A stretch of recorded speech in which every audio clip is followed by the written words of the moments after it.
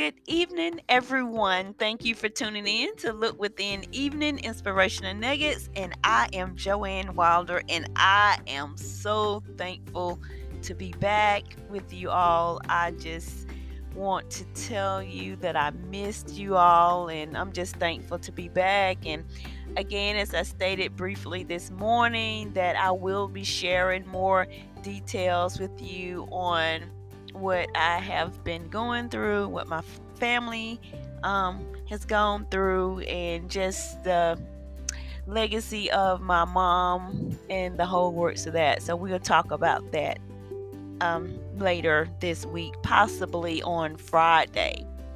But I am back, thankful to God, giving God all the praise and all the glory and all the honor. I mean, He is so good in spite of it all.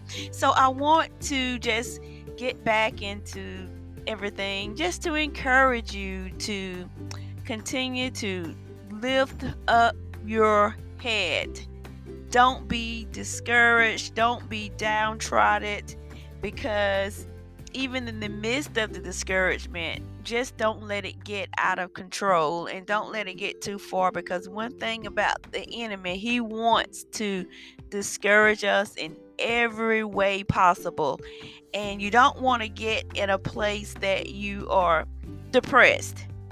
That is one of the worst places that a Christian can be in. So, of course, you're going to have your ups and downs and be discouraged and sad and all that, but you don't want to allow yourself to get in a depression state, because the enemy wants to take all of the believers out.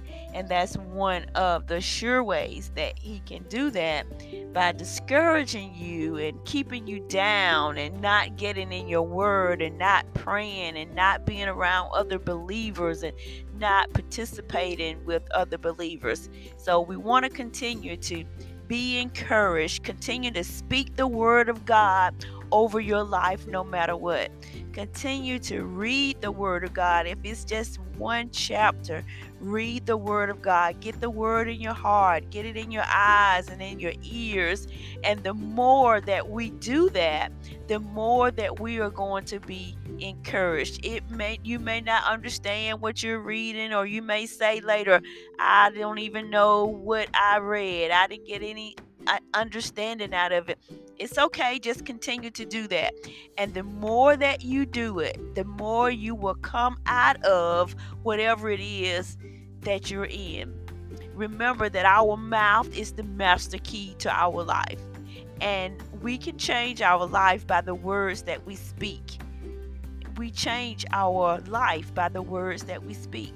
So speak the word of God over your life in every area of your life. Healing spiritually, physically, mentally, financially, emotionally, socially, in every area. Speak the word of God. Get you 1 or 2 verses and speak the word of God over your life. God bless you. Thank you for tuning in this evening. I hope you'll come back tomorrow morning for our morning prayers. God bless.